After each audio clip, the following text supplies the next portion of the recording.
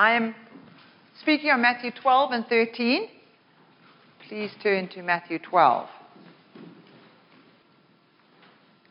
Matthew 12, verse 1. At that time, Jesus went through the grain fields on the Sabbath, and his disciples became hungry and began to pick the heads of grain and eat. But when the Pharisees saw this, they said to him, "Look, your disciples do what is not lawful to do on a Sabbath." But he said to them, "Have you not read what David did when he became hungry?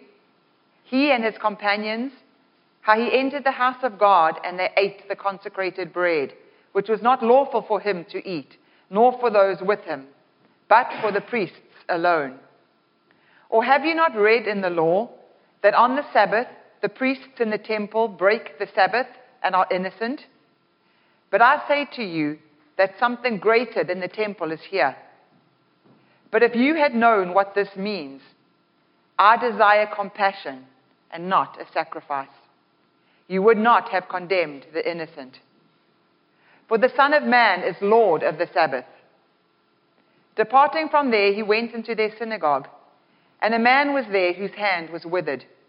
And they questioned Jesus, asking, "Is it lawful to heal on the Sabbath?" So they might accuse him. And he said to them, "What man is there among you who has a sheep, and if it falls into a pit on the Sabbath, will he not take hold of it and lift it out? How much more valuable then is a man than a sheep? So then, is it lawful to do good on the Sabbath?" Then he said to the man, "Stretch out your hand." He stretched it out, and it was restored to normal like the other. But the Pharisees went out and conspired against him as to how they might destroy him. But Jesus, aware of this, withdrew from there. Many followed him, and he healed them all, and warned them not to tell who he was. This was to fulfill what was spoken through Isaiah the prophet. "Behold my servant whom I have chosen, my beloved in whom my soul is well pleased. I will put my spirit upon him, and he shall proclaim justice to the Gentiles. He will not quarrel nor cry out, nor will anyone hear his voice in the streets. A battered reed he will not break off, and a smoldering wick he will not put out, until he leads justice to victory, and in his name the Gentiles will hope." So the beginning of this chapter, Jesus is walking with his disciples. Everywhere Jesus goes, from now onwards, his disciples are with him. And his disciples are hungry, so they're in the grain fields, which is probably not one more than a Sabbath day's walk from the temple, because otherwise the Pharisees wouldn't have been in the fields looking at them to catch them out. So they were in the fields, and they were hungry, and so they took the grain, and the top of the grain, the ear of the grain, they crushed it together in their hands like this, and then they would eat this. They were eating the seeds of the grain because they were hungry. Now, Leviticus 23:22 says that you shouldn't thresh wheat on a Sabbath. So the Pharisees come to Jesus and say to Jesus, "Jesus, your disciples are doing what is not lawful on the Sabbath, and they are threshing wheat, and they are eating this wheat." So Jesus has an incredible response. He says to them, "Don't you know what the Bible says? I mean, you Pharisees, haven't you read about this in the Old Testament?" It's a little bit sarcastic. "Haven't you read in the Old Testament that when David was hungry, he and his companions went into the house of God, into the temple, and they ate the consecrated bread, which was only lawful for the priests to eat? They went and ate the bread." What Jesus was saying here was, firstly, is referring to a story in 1 Samuel 21, verses 1 to 6. In this story, David is fleeing for his life against Saul. He has been anointed as the king, and Saul is out to kill him. So he's not reigning king, but God has anointed him, and now Saul wants to destroy him. So David is fleeing for his life with his followers. He has a band of misfits who've joined him, and he gets to the house of God. He gets to the temple, and Ahimelech something is the priest at the time, and he sees David and his companions, and actually the priest went and got the bread, and it was probably a Sabbath because every 7 days they changed the bread in the temple and gave it to David and his companions to eat. It actually cost him his life because Saul came and, when he found out, killed him, all the priests and his entire household for doing this. But Jesus was saying to the disciples was, actually, he said David went into the temple and got the consecrated bread. He was even bolder than what had actually happened in the story because David had been given the bread. So what Jesus was actually saying to the Pharisees is, you are coming and complaining that my disciples are eating on a Sabbath. Someone, he says to the disciples, greater than the Sabbath is here. He was talking about himself. Now, if in those days, the Sabbath to the Jewish people was so holy, there were 3 things that set them apart from the rest of the world. It was the Sabbath, circumcision, and the temple.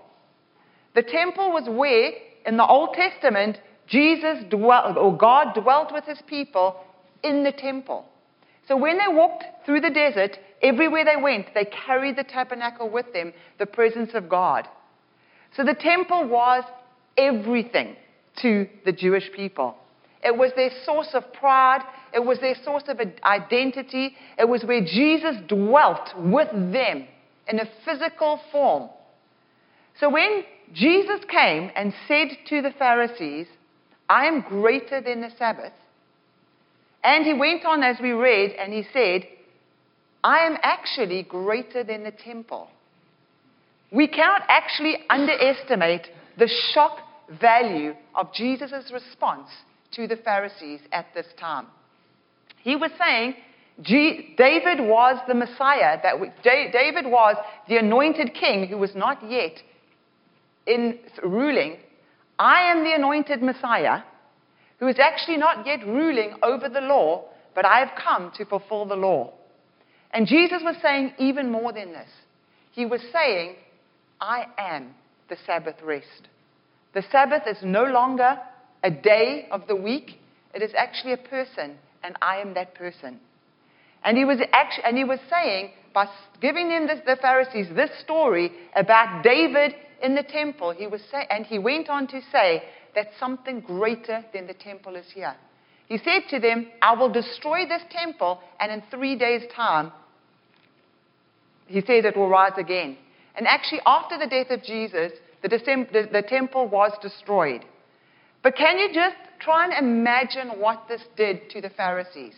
The Bible says that the Pharisees walked away and actually plotted how they might kill Jesus, because he had said such words of authority, claiming himself to be the Messiah, claiming himself to be the son of David, doing away with the Sabbath, saying, I am the Sabbath, doing away with the entire identity, the temple, saying, I will destroy this temple, because what Jesus was actually saying was, in the temple, there are sacrifices that are brought. I am going to be the ultimate sacrifice.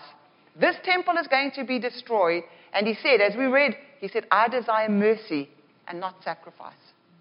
And so this is what Jesus was saying, just in giving this story about David. I don't think the Pharisees were probably expecting this. They really were trying to get Jesus to say, your disciples are eating grain, they're breaking a law on the Sabbath. They couldn't have imagined how Jesus responded with such a way of authority, something that would be like a red rag to the bull, to cut them to the depth of their identity and to call them out and say, actually, I am the Messiah. So Jesus, when he spoke here in this story to his disciples, to the Pharisees, he spoke with such incredible authority in who he was as the Messiah.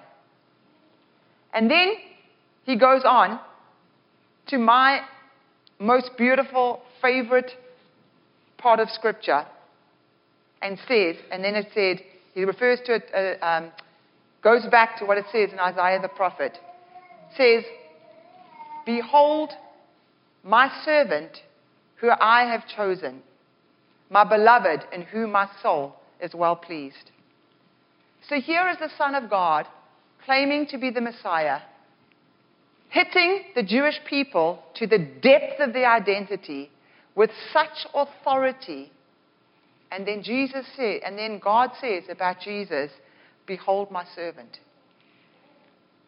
This part of Scripture, more than anything else, makes me adore this God that I serve.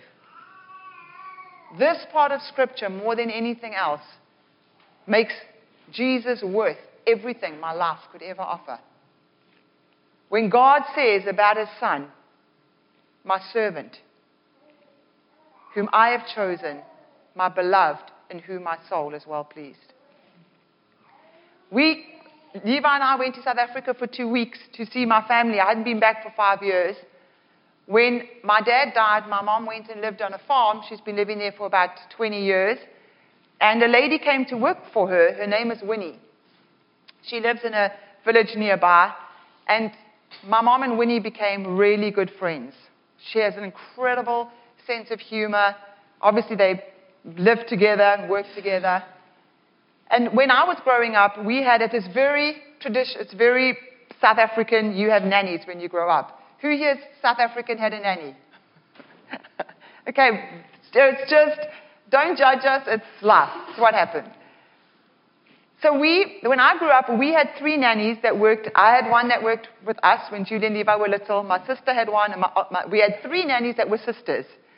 And Teresa, who worked with me, she wanted to do her grade 12, her matric. I was 20 years old. I was studying to be a teacher.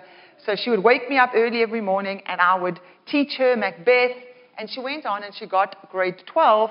She worked in a pharmacy and then went on and got a career. So Winnie cannot read and write. And Cheryl's nanny retired, so Winnie went. And so she works for Cheryl from a Monday to Friday till about 10 o'clock. And then Saturday she goes to visit my mom, if she hasn't seen my mom during the week.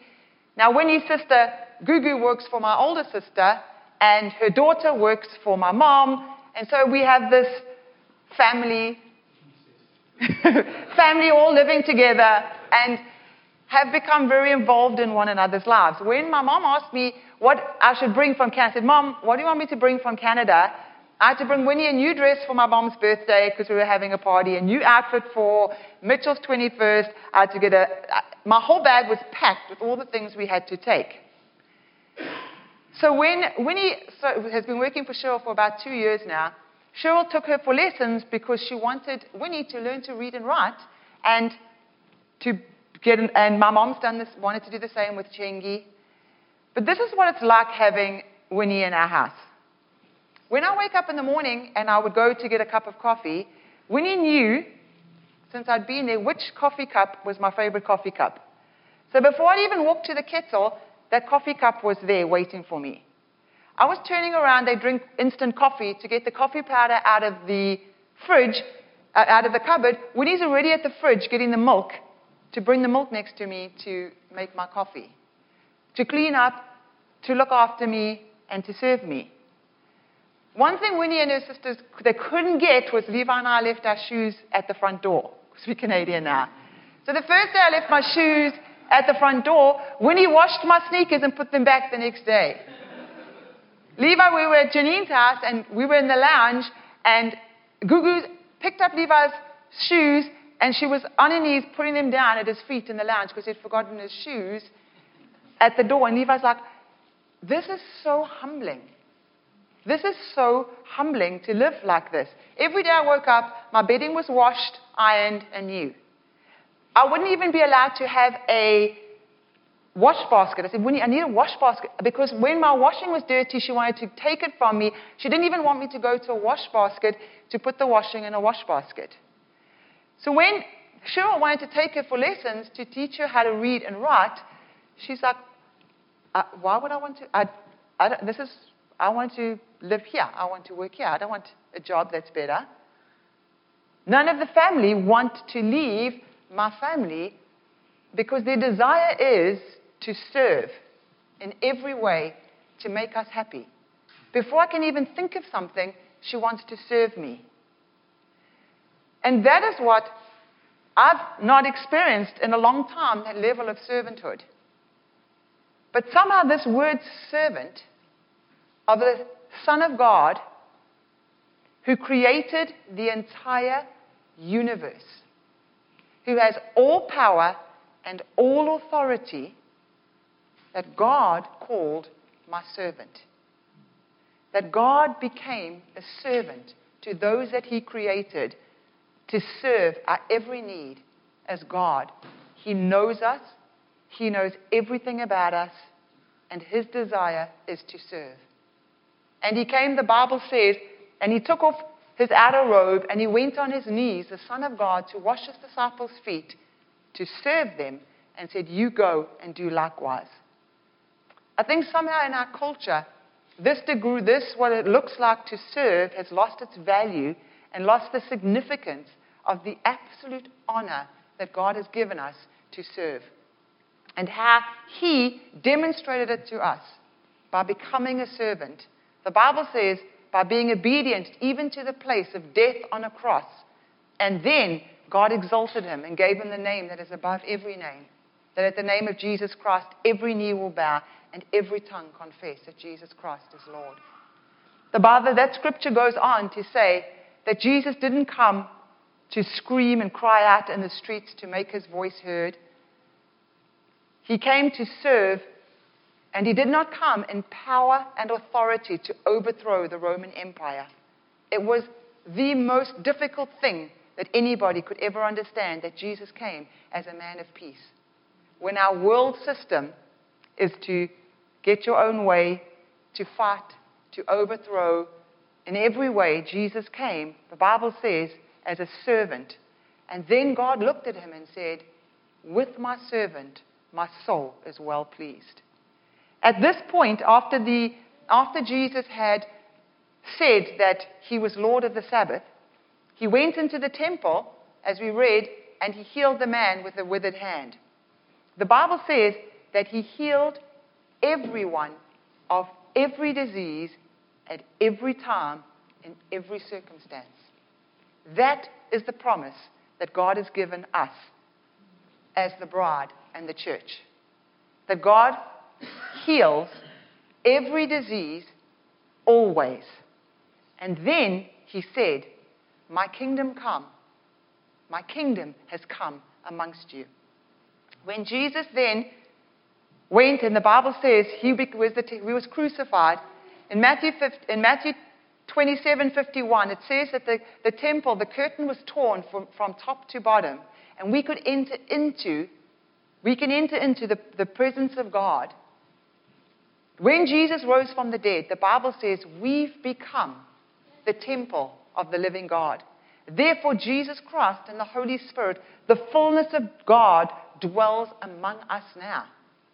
So and then, before those days, what Jesus was saying is, here my presence was, heaven was on earth, here in my presence, in the tabernacle in the Old Testament, in the temple, Jesus Christ, and now we are the temple of the Holy Spirit.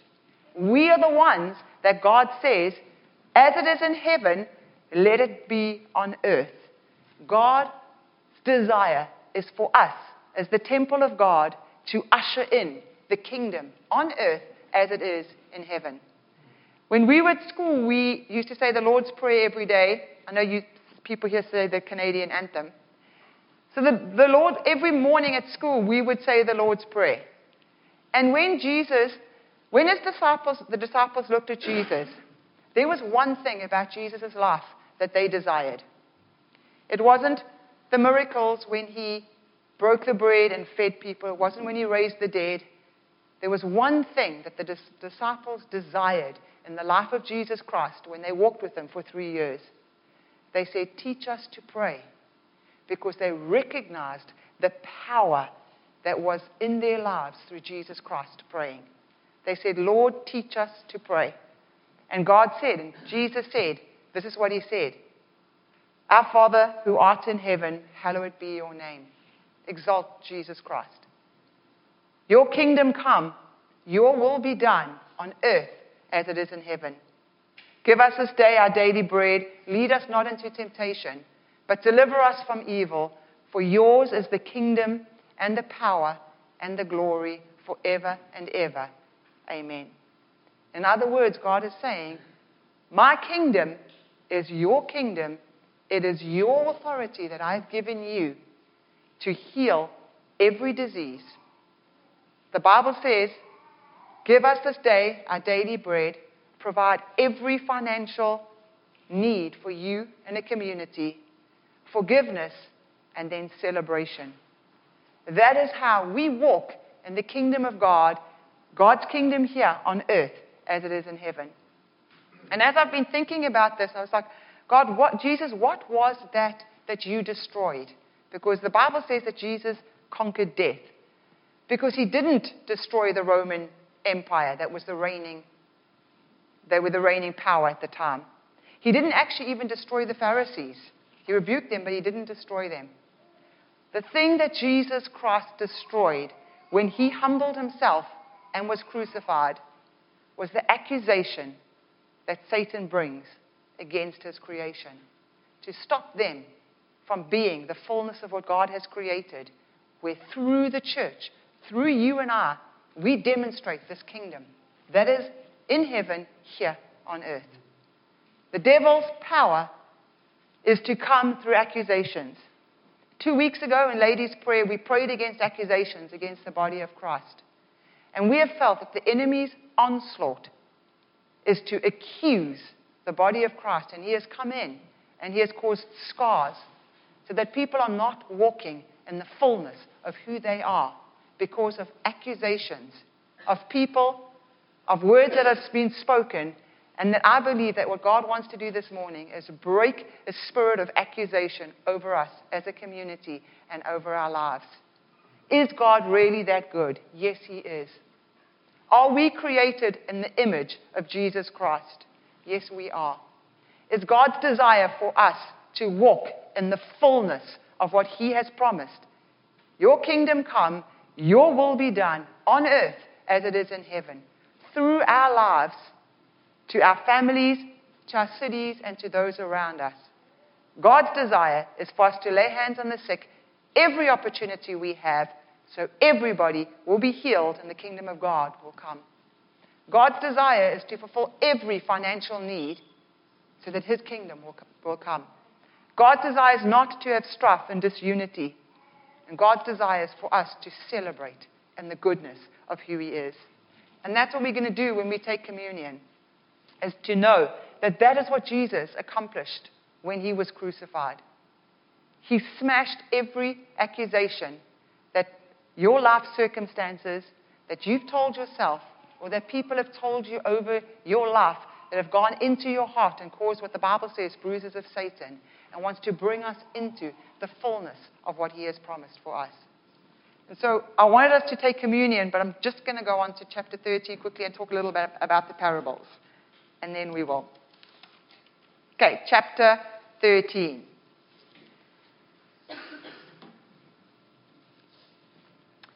Before I get to chapter 13, when it says, "Behold my servant, with whom my soul is well pleased,"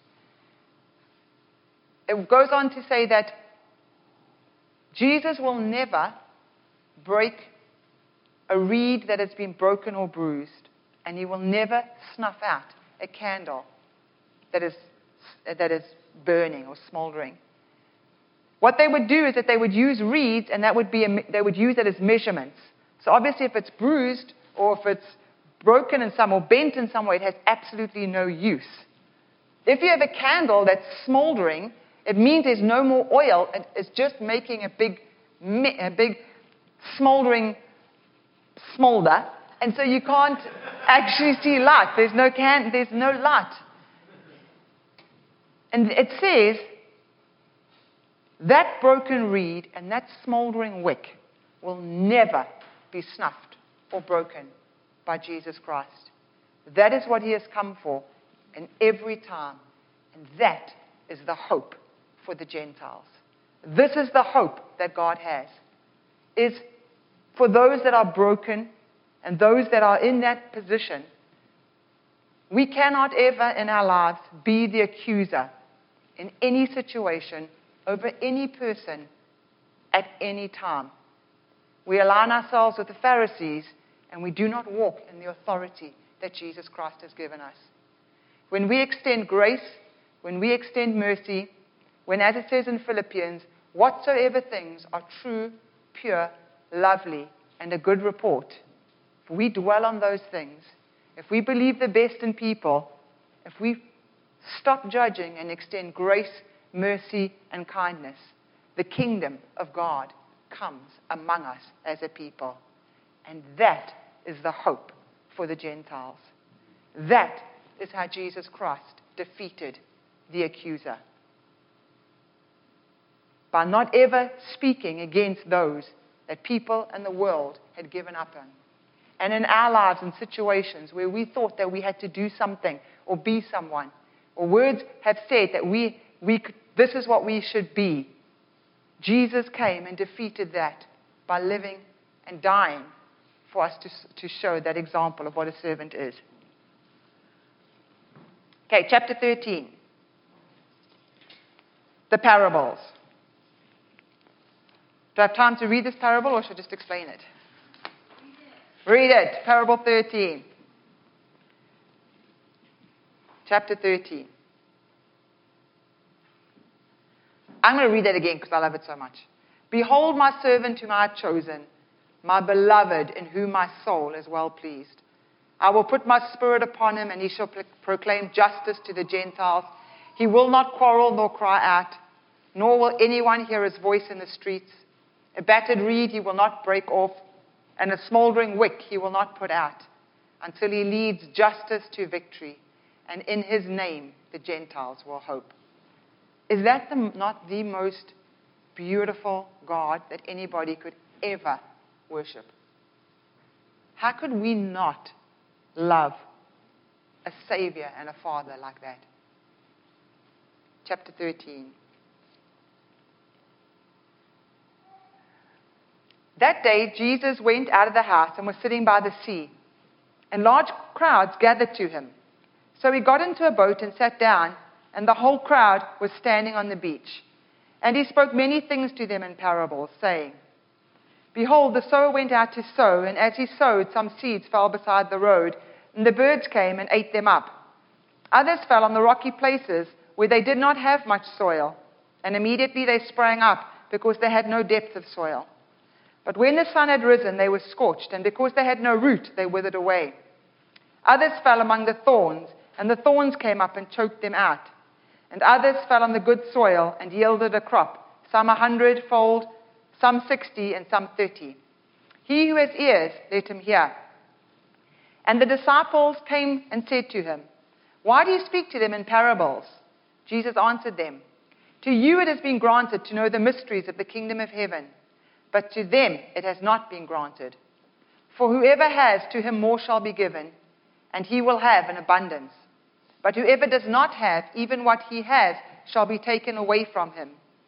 Therefore I speak to them in parables, because while seeing they do not see, and while hearing they do not hear, nor do they understand.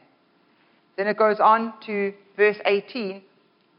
Hear then the parable of the sower. When anyone hears the word of the kingdom and does not understand it, the evil one comes and snatches away what has been sown in his heart. This is the one on whom the seed was sown beside the road. The one on whom seed was sown on the rocky places, this is the man who hears the word and immediately receives it with joy. Yet he has no firm root in himself, but is only temporary, and when affliction or persecution arises because of the word, immediately he falls away. And the one on whom the seed was sown among the thorns, this is the man who hears the word, and the worry of the world and deceitfulness of wealth choke the world, and it becomes unfruitful. And the one on whom the seed was sown on the good soil, this is the man who hears the word and understands it, and indeed bears fruit and brings forth, some 100-fold, some 60, and some 30. So now, in this chapter 13, Jesus walks out of the house and he gets onto a boat because in chapter 12, he's healed everyone. So, I mean, he's got quite a crowd following him now because of these miracles. And he goes on, he feeds people, he's healing people, the crowds are coming. So Jesus gets onto a boat with his disciples. He pushes a little bit away from land, and he starts to preach, and he starts to tell stories in parables. The disciples notice the difference, and they say to Jesus, Jesus, why are you talking in parables? And they ask him. And Jesus says an astonishing thing. He says, to you it has been granted to know the mysteries of the kingdom of heaven, but to the crowds, these out here, it has not been granted to know the mysteries of the kingdom of heaven. Jesus is giving the same message, but it is the soil of the person's heart that receives or does not receive the message. So he speaks, so Jesus says, I am coming, in chapter 12, I'm coming to destroy the temple. You are going to be the temple. I am the Sabbath rest. The kingdom has come among you. He heals everyone. And then he goes, in chapter 13, he gives 6 or 7 parables where he teaches on what the kingdom of heaven looks like. So in this first one about the soil, the first soil, they're living in Palestine. So Jesus is telling them stories. A parable is a story that relates to their everyday life. And I was thinking of something that you would do in Canada. I don't know, like on a Saturday morning when you go to a garage sale. I can't remember what would be Canadian, that would be completely different from South African, that would be whatever. This is what a parable is. They're farmers. So they're farming wheat, they farm barley. Jesus gives them stories that relates to their everyday life. It's like, why would you tell the story in a parable? Then I thought of some of the reasons why Jesus would speak in a parable is that, first, the Pharisees are out to kill him. They are literally hanging on every word that he says so that they could accuse him. He's not giving the Pharisees any ground if he's telling them a homey story about a parable that has some kind of a hidden meaning. They can't really pinpoint him as speaking against Caesar and the government. So, first of all, against his enemies. Secondly, to make people think. Thirdly, what we heard here, it was to divide into 2 groups. Those that would understand the parables and those that wouldn't understand the parables. And then Jesus wanted the people to actually go deeper than just receive the miracles of healing. Jesus actually wanted them now to search out the wisdom in which he was telling them. And he spoke to them in parables, stories that related to their everyday life that they understood. And the first parable that he does actually explains why he's teaching in parables, by this parable of the soil. And in this parable, Jesus is saying that the first soil, the first seed, it's the same seed and it's the same person sowing the seed. So the seed goes on the side of the road and the birds come and they eat that seed. So that seed doesn't even take root and grow. The second time, the sower's coming, he's sowing seed. And in Galilee, there was a bedrock. The land was very rocky. The same as in Tortola. It's very difficult to grow things. They grow quickly, but they don't have a root because of the soil. So they die. The third example is they grow up, they grow in the soil, but there's a competition against light, space, all these different things. So in all 3 stories, none of the seed produce fruit. And so what Jesus was actually saying, it's actually the soil, it's the condition of your heart as to if you can receive the kingdom or not. And Jesus turned around and said to his disciples, to you it's been given the mysteries of the kingdom of heaven. And what I think Jesus was saying is this. He was saying it's a principle of discipleship that enables you to know the mysteries of the kingdom of heaven. Many can follow, many can be taken by the crowd, the miracles of Jesus. But when we become disciples of Jesus Christ, to you it's been given to know the mysteries of the kingdom of heaven.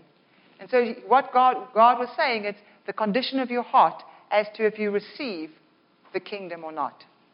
And then he does other parables, and I'm just going to do one more of the other parables.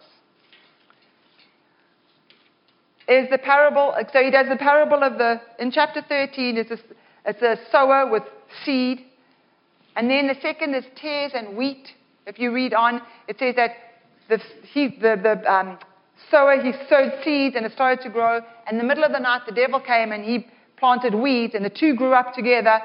God harvested the wheat, and then the weeds, the Bible says, he sent to eternal death.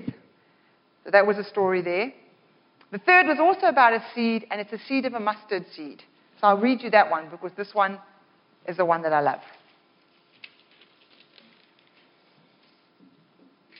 Chapter 13, the mustard seed parable.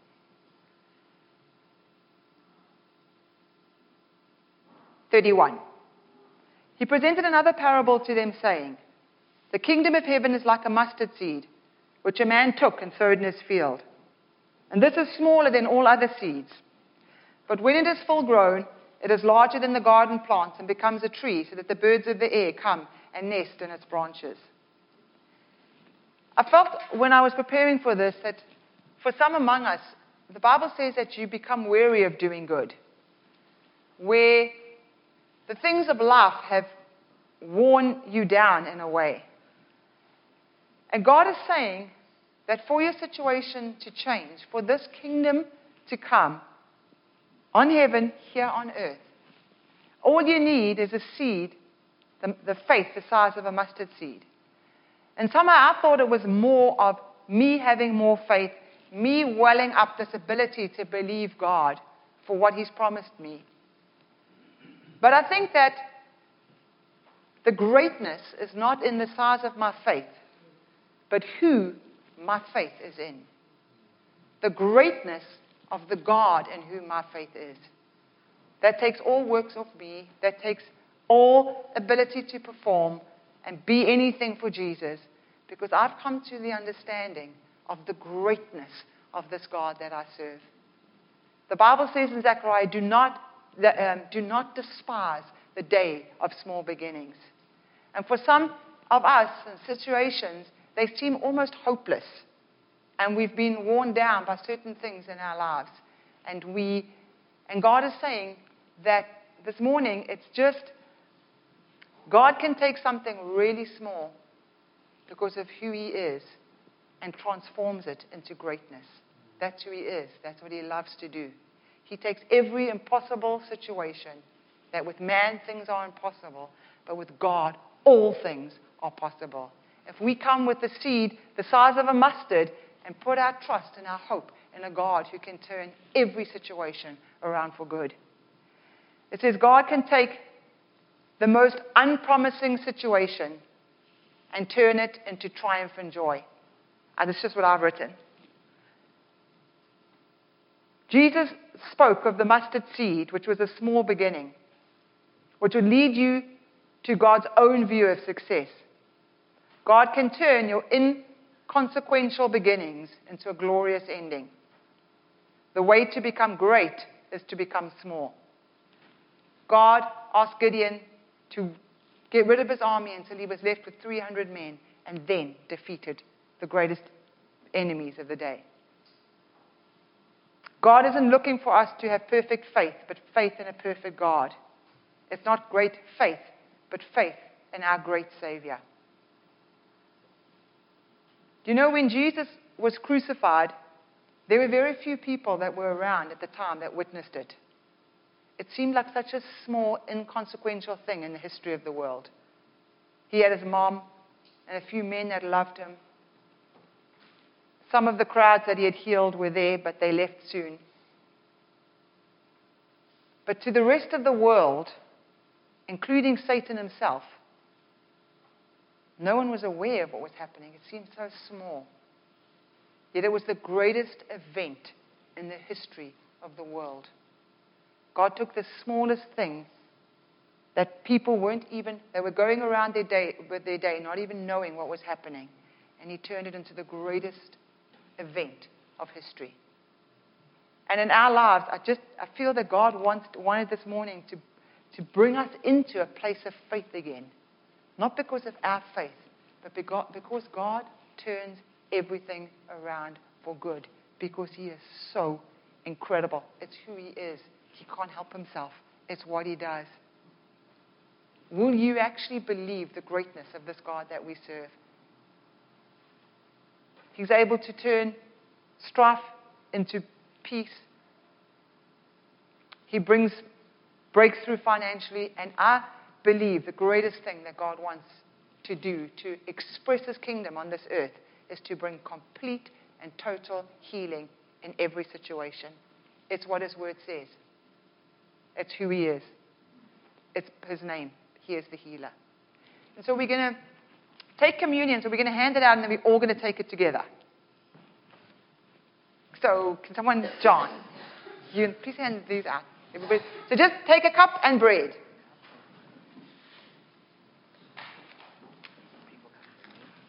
Or you just hand it down the rows, maybe. Thanks, Jan.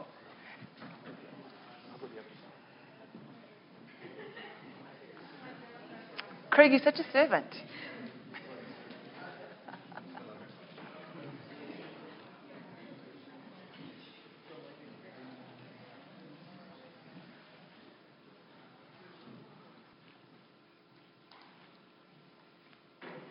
Father, we thank you for your word that does not return void, but accomplishes everything that you have promised. Your word says, Jesus, that you became the word and dwelt among us. And as you created everything on day 6, you said, it is finished. You died on the cross, and your last breath was, it is finished. From creation until the fall of man, until your Son Jesus paid the price. Satan was prince of this air, the Bible says. But when Jesus died, and his last words were, it is finished. He said, all sickness is finished. By the stripes of Jesus Christ, you are healed. He said, all division is broken. When there's unity, I command a blessing. The last prayer that Jesus prayed was, God, make my disciples one as we are one. Your body was broken. Every part of your body was out of joint so we could live in unity. Your desires for forgiveness. And ultimately, Jesus, when your throne became a cross, you silenced the accuser over our lives. And in the power of Jesus Christ of Nazareth, we silence every word of accusation over every member of this community in the name of Jesus Christ. Every failure that would make us think that we are a bruised reed or have no significance, we break its power in Jesus' name. Father, we pray that this morning, as we've heard your word, that firstly we would desire to pray more and more, Lord God.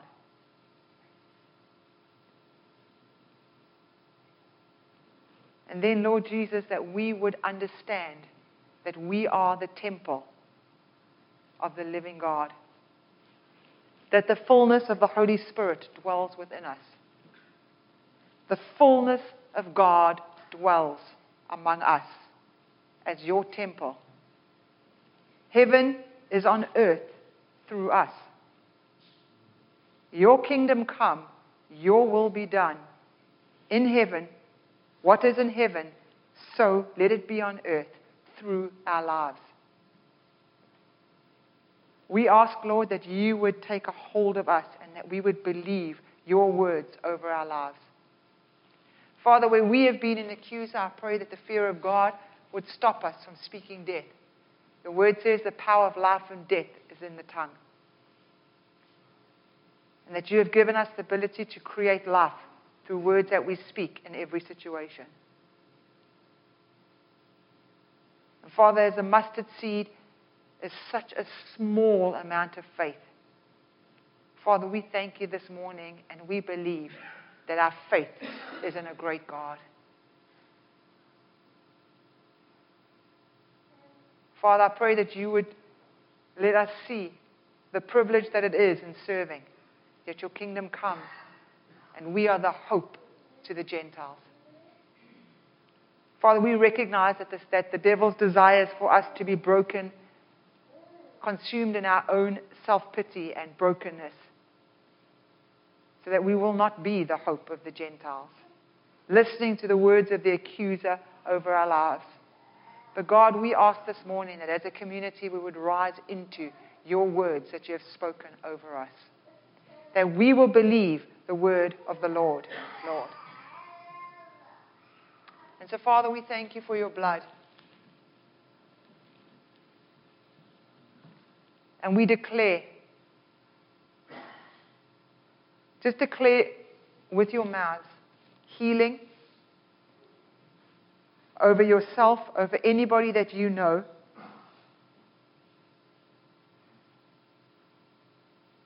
In every situation, every disease, and every sickness, according to the word of God, your kingdom come, your will be done.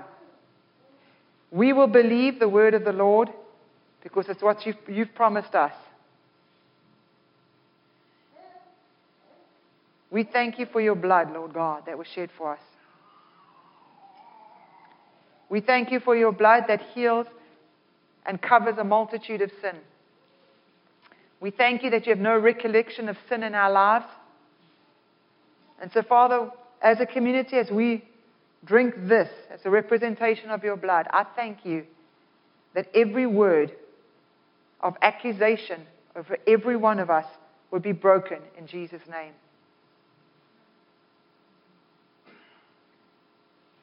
Father, as we take this cup, we thank you for financial provision. It's our inheritance.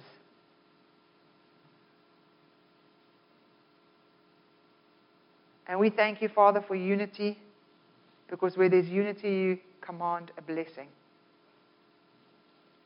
And so, Father, we recognize that you overcame Satan. And we, as your bride,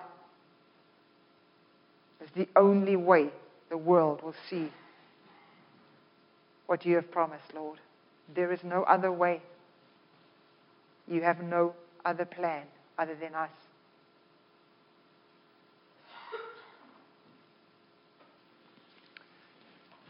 And then, with Jesus, when he finished this, he celebrated.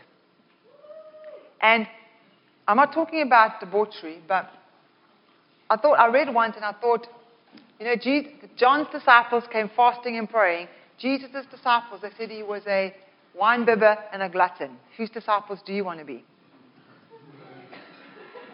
And so he asked us to, seriously celebrate, but not like that.